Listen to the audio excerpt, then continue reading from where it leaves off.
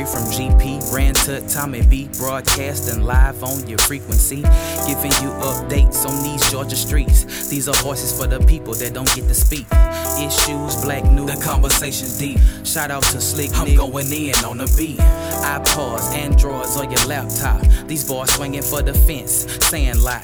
Then came a long way from being homies on the block. From afros and braids, and now they at the top.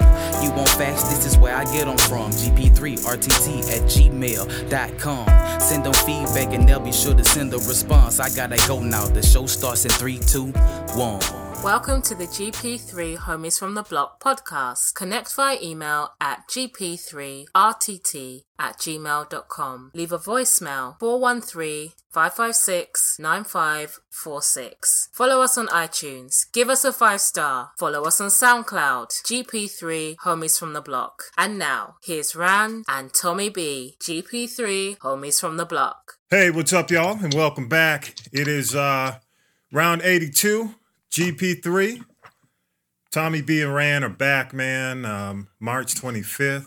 We just like cranking through the year, bro. We're wrapping up Q1. What's up? What's going on? Yeah, man. You're absolutely right, man. Q1, 90 days. Can you believe that? Already? Already, man. It's craziness, man. But I know you've been doing it the last few times, so I'll go ahead and knock it out while we're called GP3. For folks who might just be checking in for the first time, and I see a lot of that. We are called GP3. We originally actually started with 3 members, and we still hold on to that 3.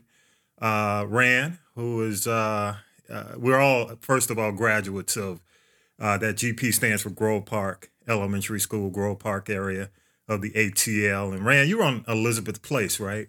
That's right. Grove Park Bulldogs. Colors of blue and gold. Blue and gold, and I'm Tommy B, North Avenue, and our member of Maritai, Tut, is Charlotte Place, and he is, still hanging around, still doing his thing. But that's why we're called down the street from Hosley Temple. Yes, you did, man. Down from the Big Hill, the dip. That's cool. Right, Big Hill. Hey, man, but Ran, how was your week, man? First of all, let me start there.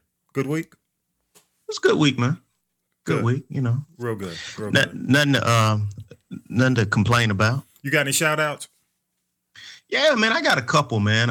One I forgot last week. The country of Canada. I want to give them a shout out for putting Viola Desmond. Wow. Okay. On currency. She's the first Black person to appear alone on any currency. And for our listeners out there, Viola Desmond is Canada's Rosa Parks. In 1946, she sat in a segregated section of a movie theater. Wow. And it sparked off Canada's version of the civil rights movement. So Viola Desmond, give Canada the courage to do that, whereas our current administration has basically said no Harriet on the $10 bill. Yeah, man. Yeah. Also, too, want to give a shout out to Loyola of Chicago for making it to the Final Four. That's amazing. The last time they made it was in 1963, and they set a record at that time by starting 4 African Americans in the starting lineup. Wow. That was 3 years before UTEP had 5 in the lineup. Wow. So what do you think their chances are in the Final Four? I don't know, man. They've played every game close. Okay. They could be like the newer version of Villanova or NC State. The shots just fall in. And also, too, I want to give a shout out to Naomi Wadler. She was the 11-year-old young girl who honored the Black girls whose names don't appear in the news when it comes to victims of of the shootings. She gave a very impassioned speech. Excellent job, man.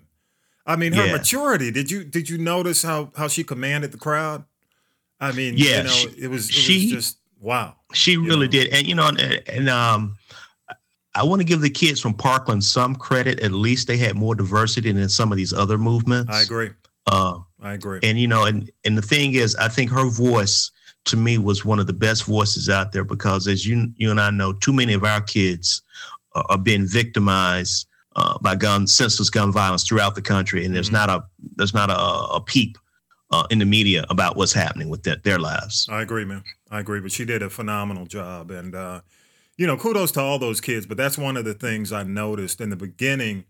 I was a bit concerned. I said, man, how diverse is this going to be, considering the fact that, the school was only about maybe 20%, 25% African American.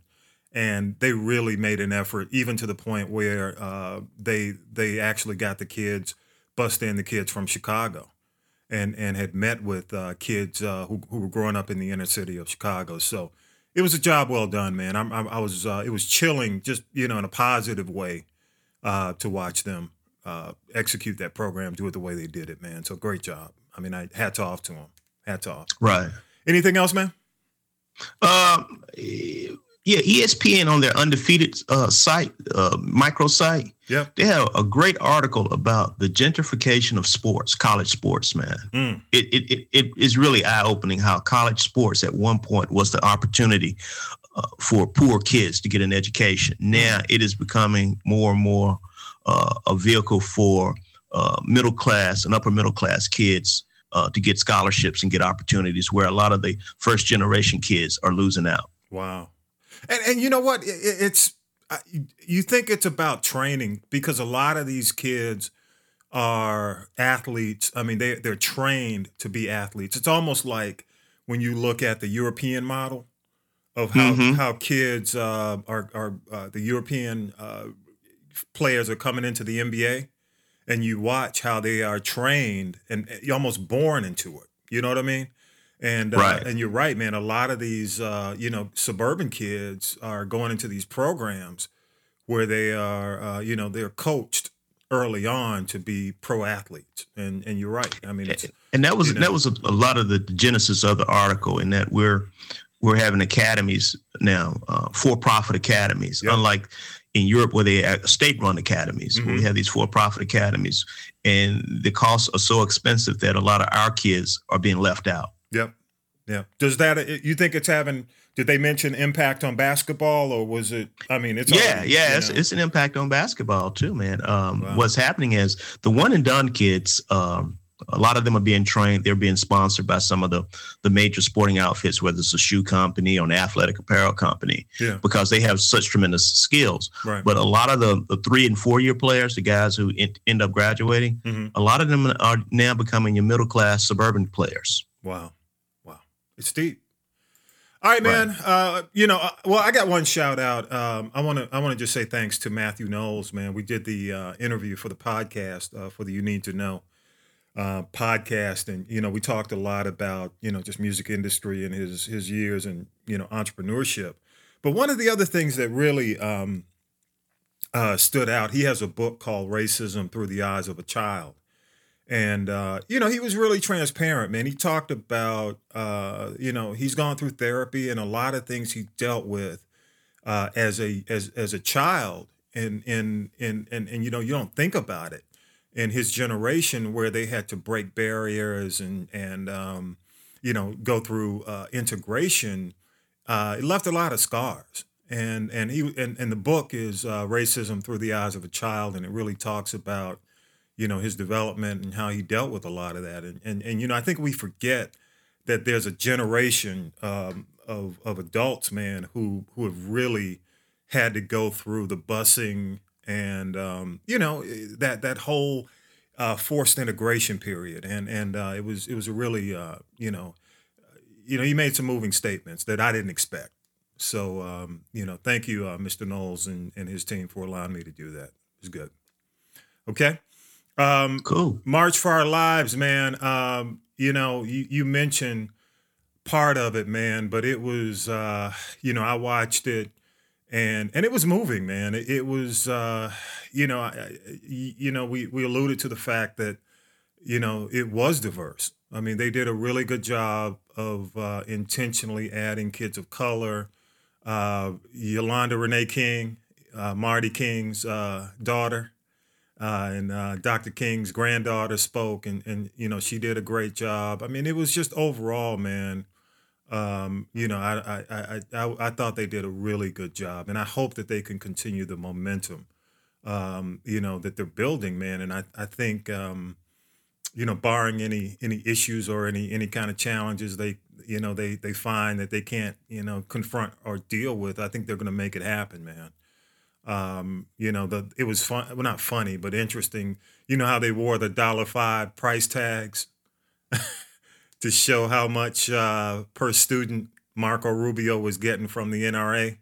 I mean, for each student in Florida. I mean, I thought that was a pointed jab at what goes on, at the Capitol. And kudos to Jennifer Hudson, man. Toward the end, closed it out by doing the times they are changing. And Jennifer lost her mom, brother, and nephew to violence. So, just a good job, man. But one thing I do want to mention, Ram, before we get off this, the Killer Mike thing. And I don't know if you heard about it. You're familiar with it. You did you see the video? I saw a video with this brother that made a comment like, if it wasn't for your friends dying, you wouldn't, your name, no one would really care about who the hell you are, or something like that. Yeah, Colin Noir is he's an attorney, and he's a spokesperson, supporter of the NRA, black guy. I heard him do an interview a couple of months ago with Tavis, and but what's really been disappointing, man, and he's getting dragged on Twitter, dude, is Killer Mike, ATL, Killer Mike, who, Killer Mike, Killer Mike, right? Familiar with him? He supported Bernie, of course, the president. Well, he was single-handedly responsible for a lot of deposits going into the black banks around the country. I mean, single-handedly, he developed a campaign that was an infusion of cash and capital to many of these African-American banks out there. Yeah. Well, the interesting thing is he basically, came out and said on the video, that his kids had indicated that they were going to walk out, in protest, at their school. And he said, if you walk out in protest, you're going to walk out of my house too, because they're gun owners, his sister is a farmer. And, and he did the video with Colin Noir for NRA television. And a lot of black folks are pissed off. And you got to keep in mind, 80% of black people, 80% of the African-American population do not agree with the NRA stance, 80% plus. And, it's going to be interesting to see how, I don't think he cares, but, I was kind of disappointed, man. I mean, I've seen him on Mar, and I wasn't in agreement with his stance on Bernie, but, this is kind of like this is the Stacey Dash move. You know what I'm saying? This is a Stacey Dash. Yeah, I don't truly. To me, this is so inconsistent with the other stance he has. Yes. So, I mean, I'm just trying to understand why would he money? It had to be money. That's the only.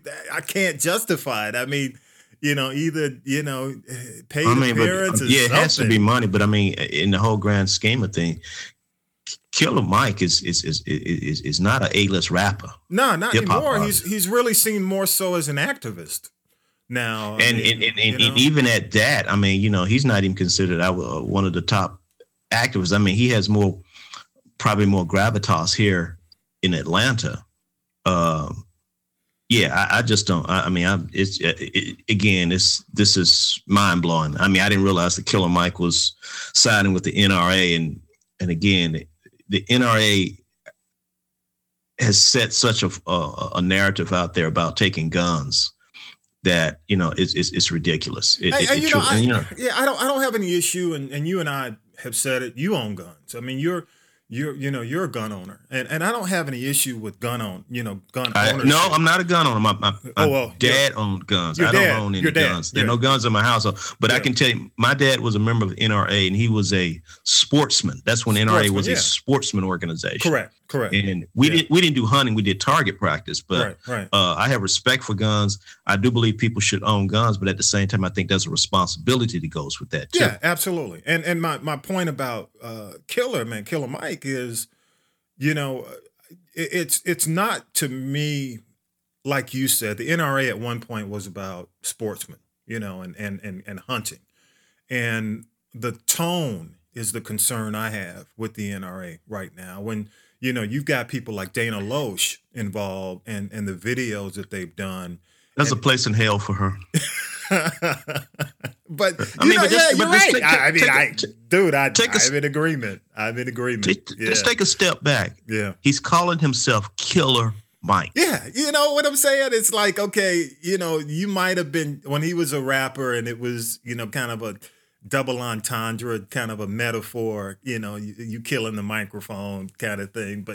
But now you're not in that game anymore. And you are, almost like an endorser for the NRA.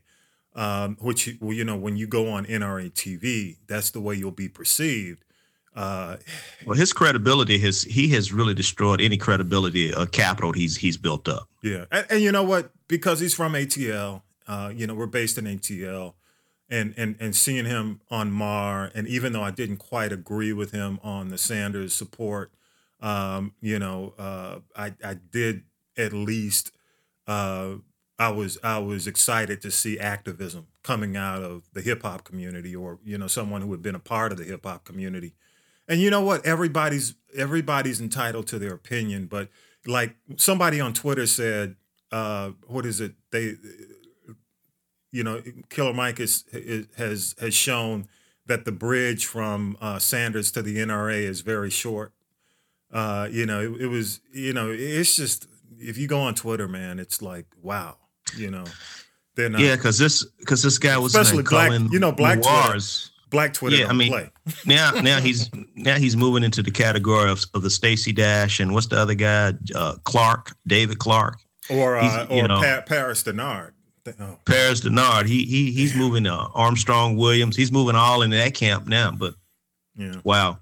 Yeah, it was. That's messed up. Yeah, it was messed up. It was eye-opening for me. I saw that last night. Sacramento, man, a lot of tensions happening right now. Of course, 22-year-old, and I'm not sure if it's Stephon Clark, shot in his backyard, man, his grandmom's backyard. They fired 20 shots on him. He was unarmed. He was holding a cell phone. And Rand, when do I get tired of the police saying, like, they felt they were in danger. I mean, ain't that part of your job? You know what I'm saying? When you jump in a squad car, you're in danger. You know what I mean? And I agree with you. And I think part of it is, calculated risk. When you've got that much firepower, I think they were doing almost like infrared. Somehow, I think what happened in that community, whatever time it was when it occurred, a vandal had been reported. Okay. So the copters, apparently he was somewhere in the community and he was jumping over fences to get back home. He got back to his yard and they confronted him. I mean, it's all on video. Y'all can check it out for yourself. But 20 shots. What's the sad thing about it is that usually when these things happen, there's some type of verbal discourse occurs. Oh, it was verbal for like 2 seconds. Yeah, I mean that's something. Usually they tell a person, to stop, and usually the person says something like, "Look, I don't have a gun." Yeah. And then this unloading your cartridges is just ridiculous. And then this past week we've had 2 cops to get acquitted for their murders, and they're getting monetary damages or they're keeping their jobs. So right now we have with all this stuff happening with the lack of accountability on the police force, it's just leading to more and more of these things. Now these guys know that, hey, I can do this, and I'll go through a little pain, but guess what? I'm gonna be okay. Yeah. At the end of the day, the unions are gonna protect me. The citizens review boards are ineffective, and it's sickening. It truly is sickening. I mean, again, it's open season on hunting of black people. Now, again, some of these young men, unfortunately, put themselves in some danger. I mean, when you're jumping over fences, if that is true, that's not a good look. It's all on video, but again, the amount of time. What's being questioned is that amount of time from when they gave a verbal command to when they started shooting. it's almost like they didn't even give him time to put his hands up, you know? Right. And that's why I think a lot of the protests are happening. They lock down. And you know, they are hiring people who shouldn't be police officers. You know, I agree. I read an interesting stat. Over 50% of the people who are police officers have some type of military police training. Mm-hmm. That is scary because military police is all about taking people out. It's not about de-escalating situations. Yeah, these guys are coming out of Iraq. I mean, and these are trained killers. Afghanistan, And these, and they're not, I don't think they're really doing what is the mental profile of what a cop should be. Yeah. And they're getting these scared guys who need, because man, a lot of these police departments, we've seen it here in ATL, they'll run an ad on the radio station. We're hiring from cops. We need police people. So guess what? Mm-hmm. A horde of people apply for the jobs. They need bodies. Yeah. Long as you got a clean record, hey, whether you have the mental makeup to be a cop, that's irrelevant issue. I just need bodies. Yeah. And I think it's a process that needs to be really reevaluated in terms of how we're selecting these people. Well, you know, bottom line, man, it's about, you know, we pay their salaries. Okay, taxpayers, you know, they are there to protect and serve. Okay, and no matter what community, what part of the community you're in, you're still there to protect and serve. Even if you are dealing with someone who's a suspect, you know, before you determine where he stands, where he or she stands, you know, you got to understand that you are still a servant.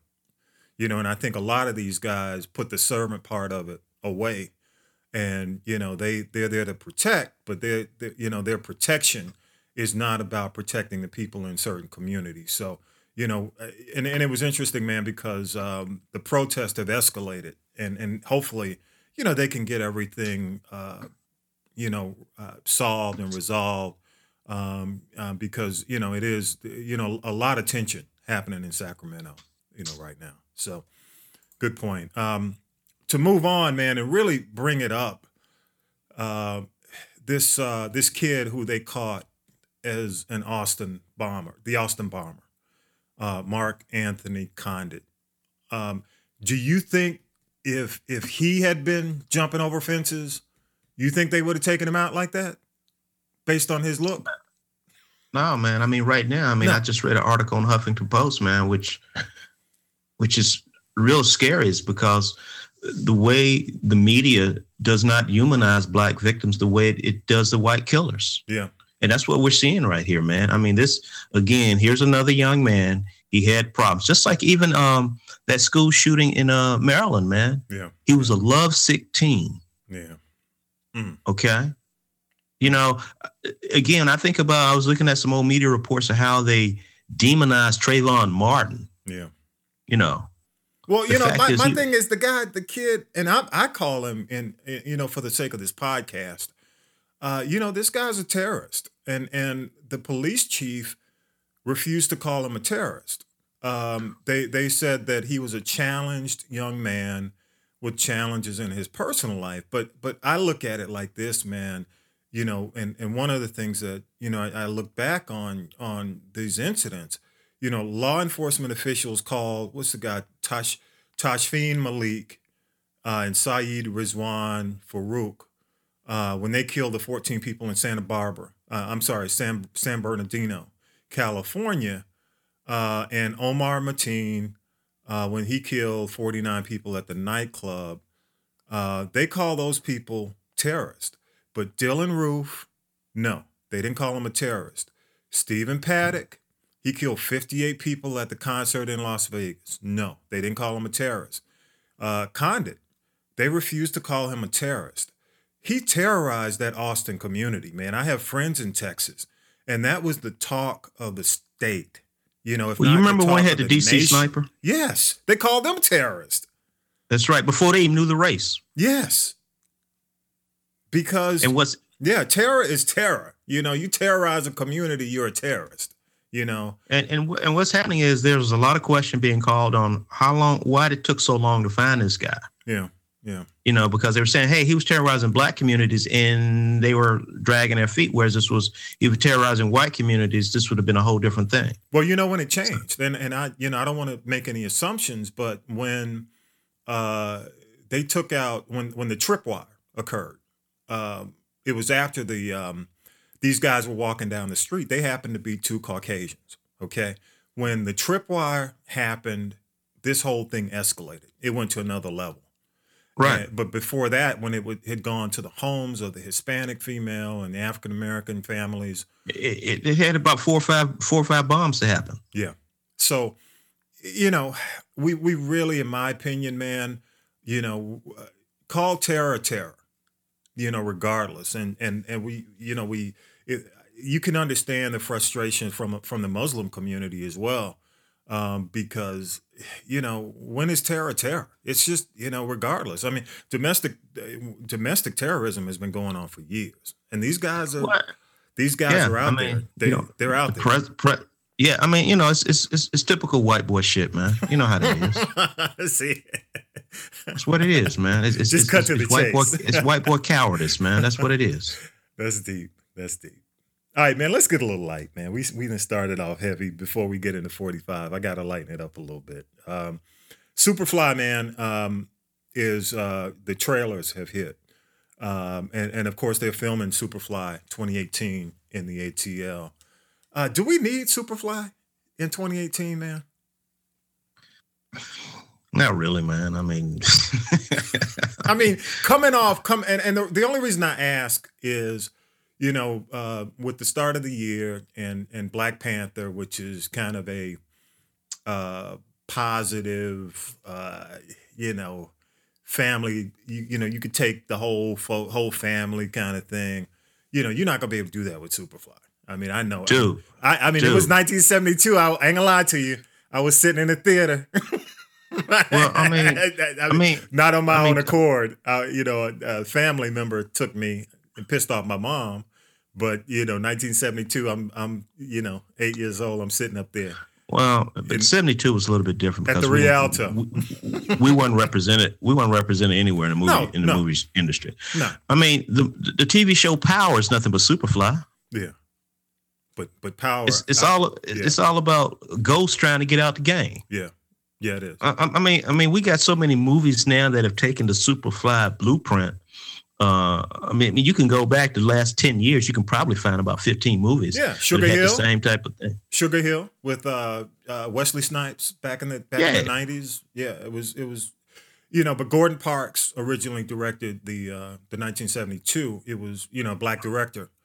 Right. A budget of under like $500,000, and it earned like $30 million.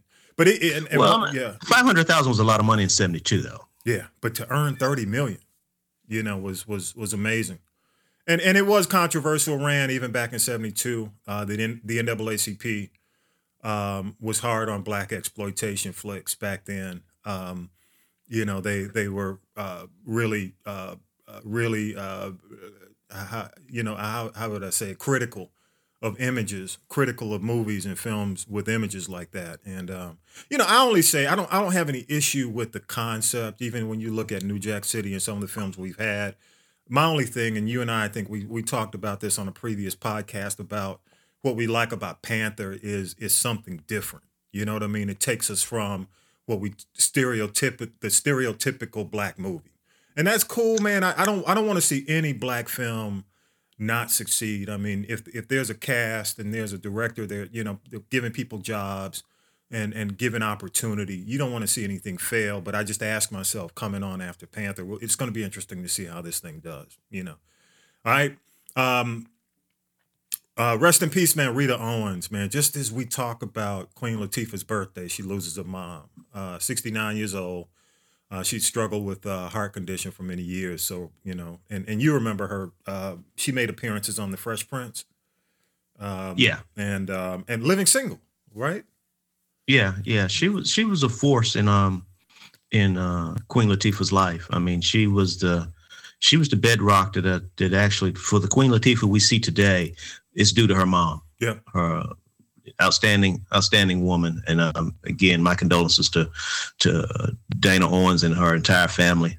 Anytime you lose your mom, that's like the worst day of your life. So yeah. I understand. Yeah, she of course, had tributes on Twitter and social media. So yeah, long as she's not, I mean, she's no longer suffering. I mean, that's the only condolence that I can really say that's positive out of this. Yeah, she struggled, man, and they made a video where she was, had actually admitted the fact that she was dealing with heart condition for many years. So rest in peace. Right.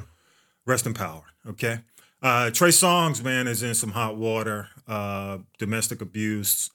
Woman came out and basically claimed he punched and choked her at a Hollywood party.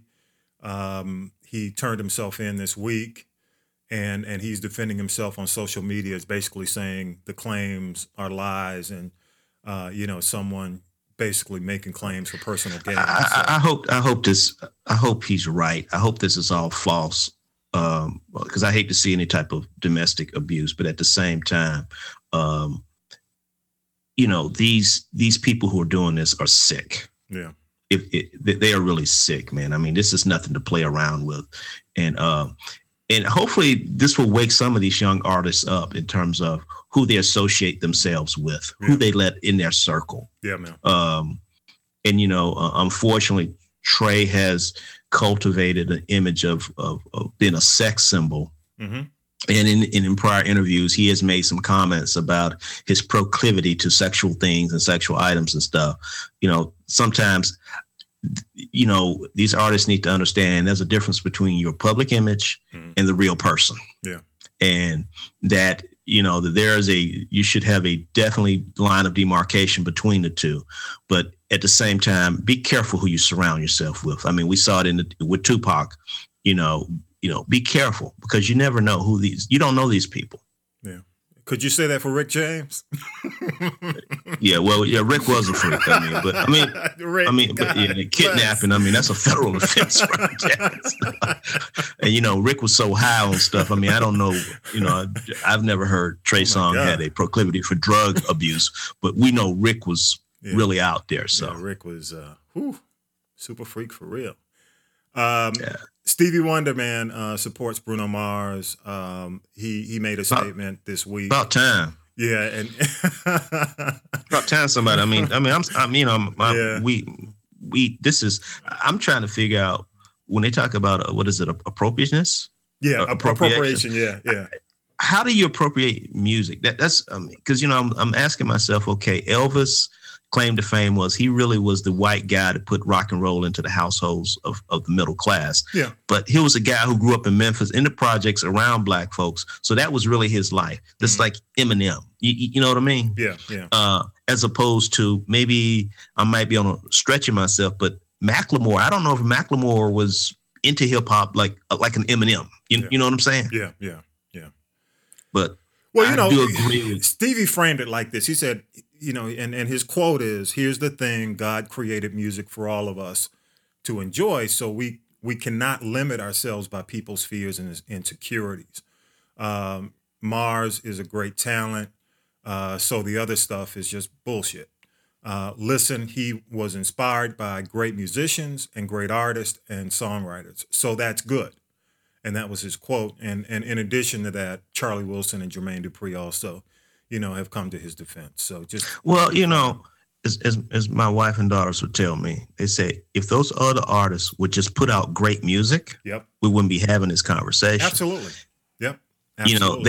They've killed hip hop. Yeah. I mean, the fact is that they killed R&B. Moms, R&B. Yeah. Excuse me, R&B. No, moms you're right, can't. Moms can't listen to this music in the carpool lane. Yeah. Did you see Atlanta? I think it was 2 weeks ago. The opening scene where they had this mom. She was reciting lyrics by Paperboy. Oh yeah, that was it was hilarious, kind of, because it was a parody. Yeah. But it's so true. It's real. Those suburban moms, how they right. Yeah, and I've had to deal with that. So it's only funny in the fact that the parody is real. When you get that phone call about lyrics. Yeah. Yeah. I mean, if these guys want to make money, they need to sit back and say, guess what? Ice Cube and Dr. Dre ain't doing the same music they once did. Nope. They have grown up, and guess what? They making more money now. Yeah. Yeah. When it's funny watching Cube do Are We There Yet? You know what I'm saying? Or, Martin Lawrence doing Road Trip. Right. Because they, or Eddie Murphy doing Dr. Doolittle when we grow up and we watch them in their initial stage. And it's interesting. Will Smith laid the foundation for that. I mean, you know. But Will never started off as a hardcore rapper. He was always. He never did. You're absolutely right. He never. But he laid the foundation in terms of going into other ventures and movies and all that, particularly for the hip hop artists. Yeah. But you're absolutely right. Will never was. Will always had a much broader audience. The only thing that Will did was that was questionable. He did one song, "I Saw Your Blinker." Do you remember that? That was the only song where he pushed the limit. But one of the things he said, man, and I'll get off this on the music side. He said something. His grandmother found his lyric book, and before he made it big, and he credits his grandmother. She didn't preach to him. She wrote something in there that he found that encouraged him to be who he really was. So he never went down that road based on what she told him. And she didn't preach to him. She didn't come at him hard. She didn't pull out the belt. She basically said, it was almost like, is this the person you want people to know you to be? And it was. I wish he would have showed that to MC Hammer when he tried to do pumps in a bump. I mean, don't go there. Hey man, but I told y'all about Facebook and this Cambridge Analytica, man. What is Zuckerberg to do? What would you do? How would you advise Zuckerberg, Mr. Marketing? What would you tell him, Mr. What's her name on Scandal? Well, the first thing that most people in the crisis don't understand whether they're in a crisis or not. Yeah. You got to acknowledge the fact you're in a crisis. Yeah. Okay. You have to take it head on. Address the elephant in the room. Yeah. Has he done that? Show some remorse and have a plan. Has he done it? No. Okay. No.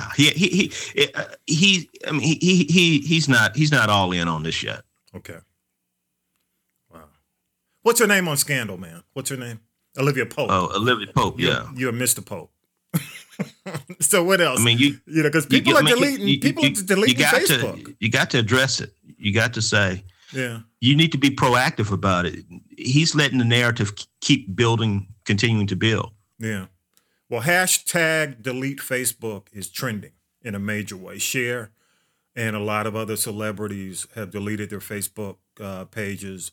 Now, he has indicated that he will be, whereas at one point when he spoke in the interview, he had said that the person who is best suited will sit before Congress, but now he will be sitting before Congress. So it's going to be interesting. So we'll wait and see how that goes. It's amazing how white boys like to do chicken shit stuff, man.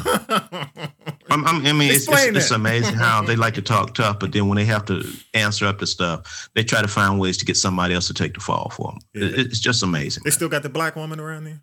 Is she the black diversity chick? Yeah, man. It's that just Apple? Amazing. I don't know. They'll find somebody. They'll put him up there. Yeah, but he's supposed to go, man.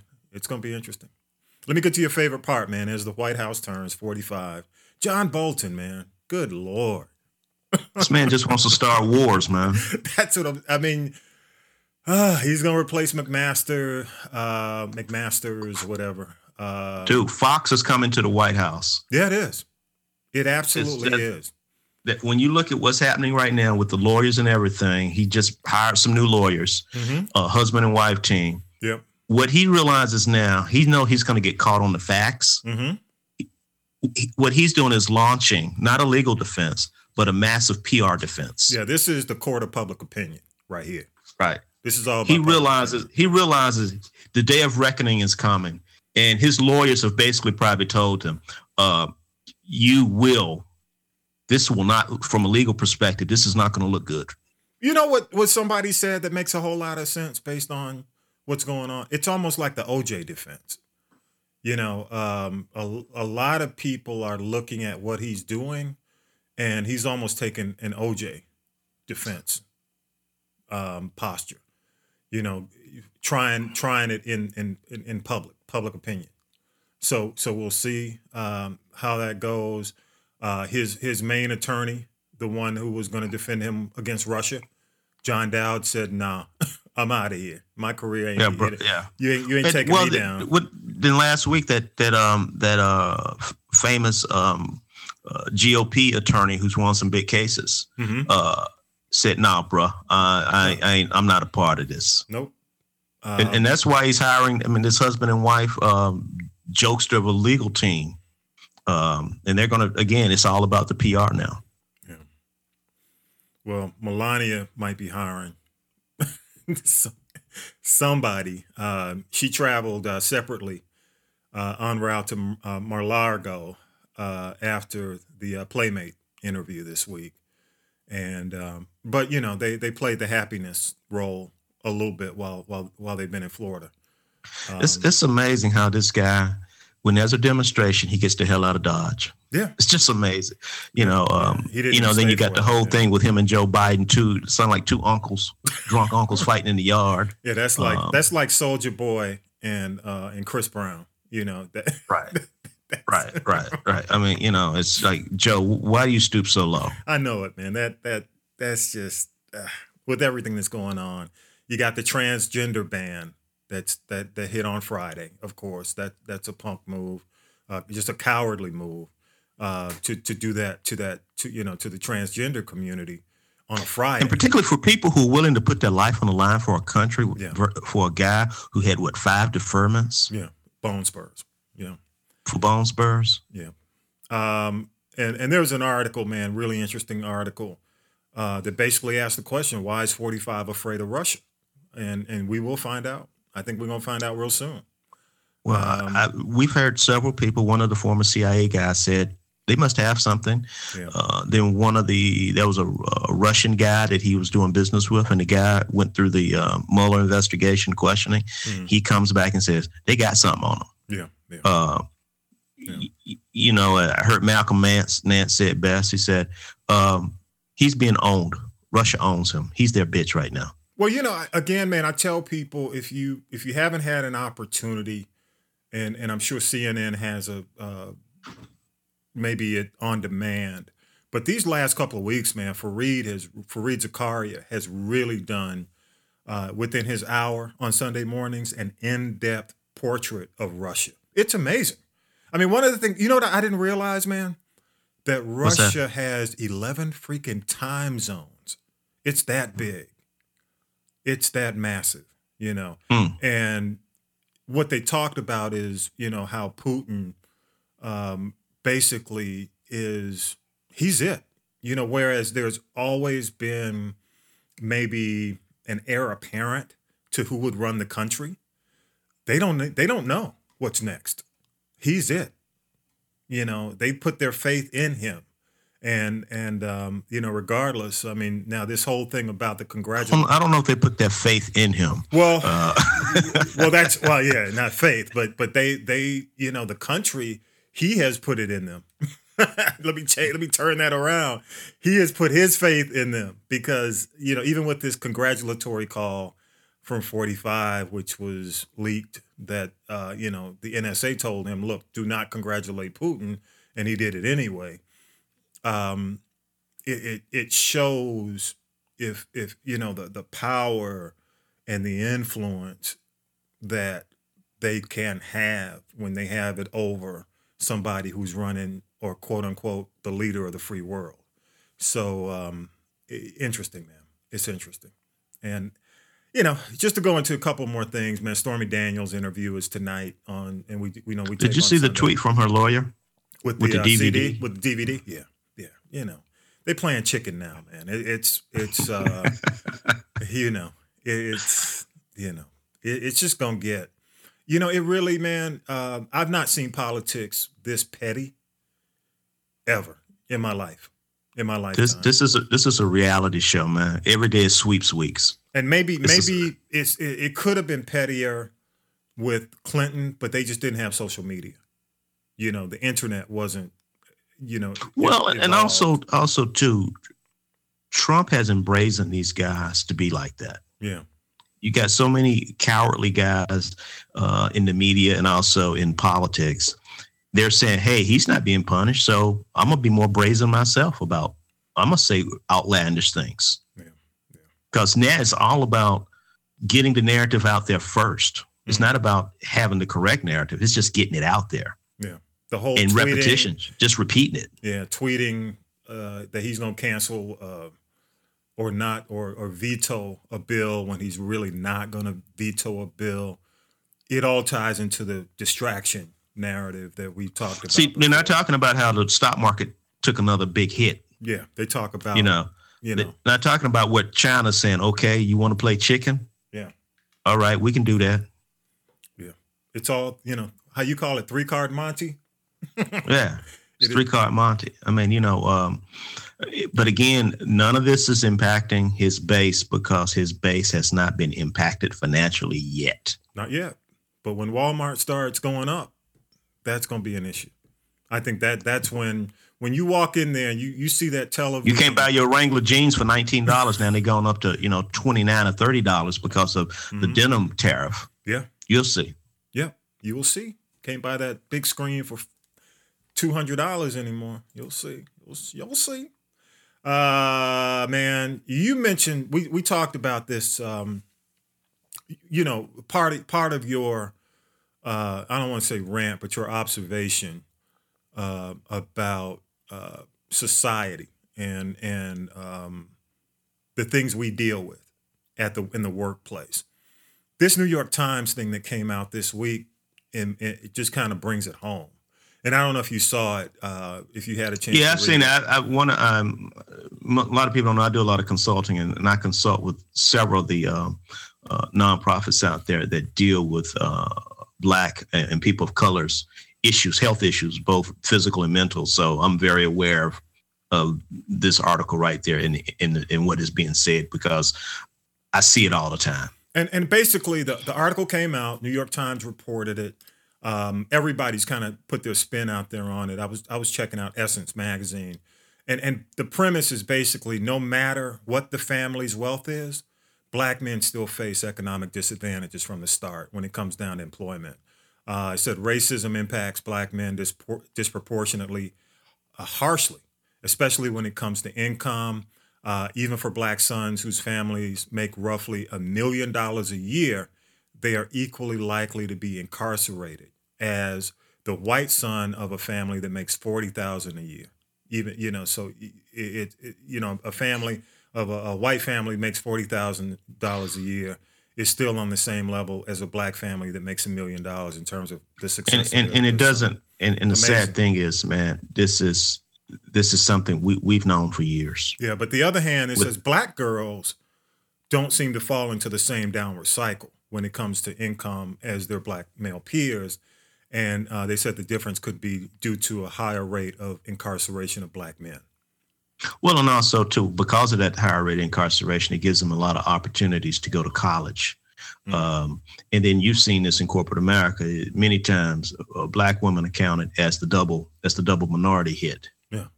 When I was in graduate school, we used to see it all the time. In my graduate program, the African-American women were hired at twice the rate as the African-American men because they represented from checking the ELC box an opportunity. So yeah. I see it all the time. So basically, one of the articles, and I was looking at the Essence article, it says when you control for parental income, Black women actually end up making more money than white women and attend college at a higher rate than white men. And the report, and I'll go ahead and put the link in our podcast, Equality of Opportunity Project is what it's called. But what do you tell young black men, man, when you read this? I think the thing is what you have to start telling them now is start thinking about creating your own opportunities. Start looking at entrepreneurship. Yeah, I mean, don't give up, but always. No, you don't give up. But I mean, what you got to do is you got to start. You got to expand your options. We came from a generation when we were told to go into work for big corporations. Mm-hmm. Entrepreneurship was not as prevalent as it is now. Yeah. These kids now understand that if a job doesn't exist, I can create my own job. Yeah, you have to have multiple streams. Yeah, multiple streams of income, man. So, interesting. All right. What you got, man? Well, man, I mean, getting back to it's really more about education, man, and it's kind of like in two tracks. One is the seeing what Betsy DeVos is doing to our schools, man. It's just ridiculous. Doing or not doing? What she's not. Well, basically, it's both. Both ends of the spectrum. The fact is that she's turning her back on the public schools. She's standing up to debt collectors rather than college students struggling to pay back their loans. She's favoring reducing government oversight of private for-profit schools with bad track records, but yet has no idea what the voucher system program, how effective it is in the home state of Michigan. And she's undermining all the sexual assault policies on these college campuses. Then on the other hand, I see a binary argument about the safety of our kids in the schools. We got one group that says, hey, put guns in the schools. Let's make them more like a TSA type of environment, versus another group that says, hey, let's implement, common sense gun control. Again, this is not a binary argument right here. Yeah. This is not binary. It's not one or the other. You do both. Yeah. I'm not, the schools need to be safer, but, I don't know if a TSA environment is the solution. Since 37 days since the Parkland massacre, about 73 students have been shot to death. And we're talking about hardening of our schools. Let's be honest. When they're talking about doubling down on guns in schools for teachers and administrators, and it's going to disproportionately impact students of brown and black color. Yeah. Yes, and so, this is just, it's just sickening how, we're undermining. We got a person, the Secretary of Education, who's basically undermining public education, which is the bedrock of this society. For private industry. And then we got another aspect that we got a big lobbyist group called the NRA, which basically is funding majority of our senators and congressmen, and they are too chicken shit to do anything. Yeah, man. So it gets back to what these kids have. I would love what these kids have decided. These kids say, hey, we're going to see you in November. Yeah. And you know what? Let me encourage people, man. And I've mentioned this website. I think I mentioned it probably, if not every week. Ballotpedia. Go to Ballotpedia, man. It is a phenomenal website. You could type in your address, your zip code. It gives you all the information about where to vote. It also allows you to see every representative for your area. And you can go from there and really kind of drill down and see what they stand for. You can their websites and information that link to Ballotpedia, where you can actually see how they voted as well and where they stand on a lot of these issues. I mean, we need to be a more educated voter. I mean, everybody needs to be more educated in terms of how we vote and who we vote for. I think that has a lot to do with it. It's easy to get emotional when you hear a lot of these ads and you see them on in the debates, but the reality is how they vote and where they've officially stood. So again, the website is you're familiar with Ballotpedia, correct? Ballotpedia, and you can actually see a sample ballot. Like for example, we're in Georgia, so we vote in May. For the primaries. So you can go in now and just type in your address. You can type in, it'll also let you know whether or not you're still registered, make sure your registration's correct, so you can be prepared. I mean, eventually it's about voting. It is about getting the people, in office who need to be in office, not, DeVos, come on. She's an appointee of this whole 45 disaster. And, that comes from the top. You gotta, I don't know. I mean, it's discouraging. You're absolutely right. She's an appointee, but our senators are the ones who confirm her. Yeah, absolutely. And that speaks to their judgment as well. I agree. She should never. I mean, watching that 60 Minutes interview is like just watching a train wreck happening. Yeah. It's like watching. Yeah, sad thing. All the strides. I think that 11-year-old girl could have done better. I think the 11-year-old girl at the rally could have probably done better. Well, the sad thing is with all the strides that women have made and minorities have made, and we've been fighting the whole perception about, affirmative action. She just brings it all down. Yes, she does.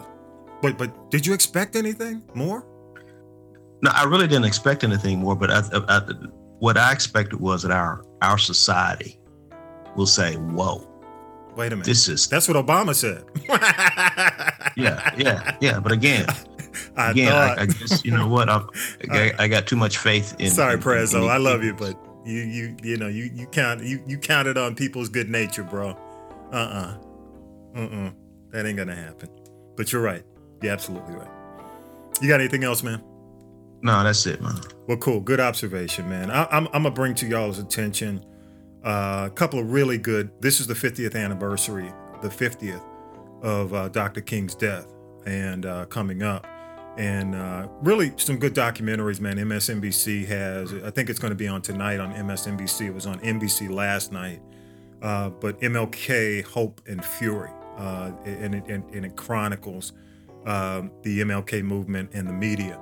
And then there's another MLK documentary that's coming out. And I got to give it to HBO, man. They are just really doing, we mentioned, what was the other one? Traffic Stop. Documentary that has already come out. They've got another one coming out on April 2nd called MLK in the Wilderness. And it really talks about the final days, the final 18 months of King, and how alone and how really alienated he had become, even from his base, where a lot of people questioned his decisions and some of the causes he was connecting to. And, it's really, a good documentary and a different view that we don't always get of Dr. King. So those two, I want y'all to check that out. Okay. All right, man. And I'll post some of that stuff. You can go to castropolis.net and find out more about us.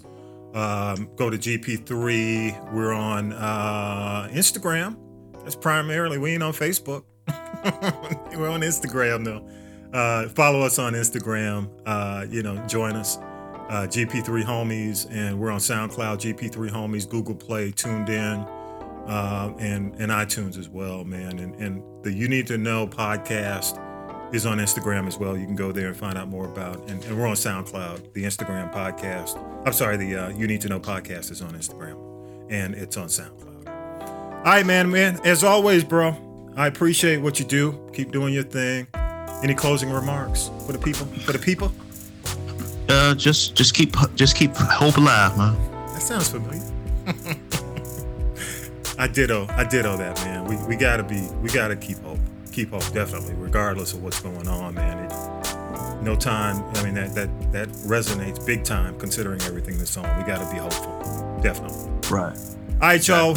With that, man. Again, Rand, thanks for joining. Thanks for being in here. And with that, man, 82 is in the can, and we out. Peace. All right, take care, people.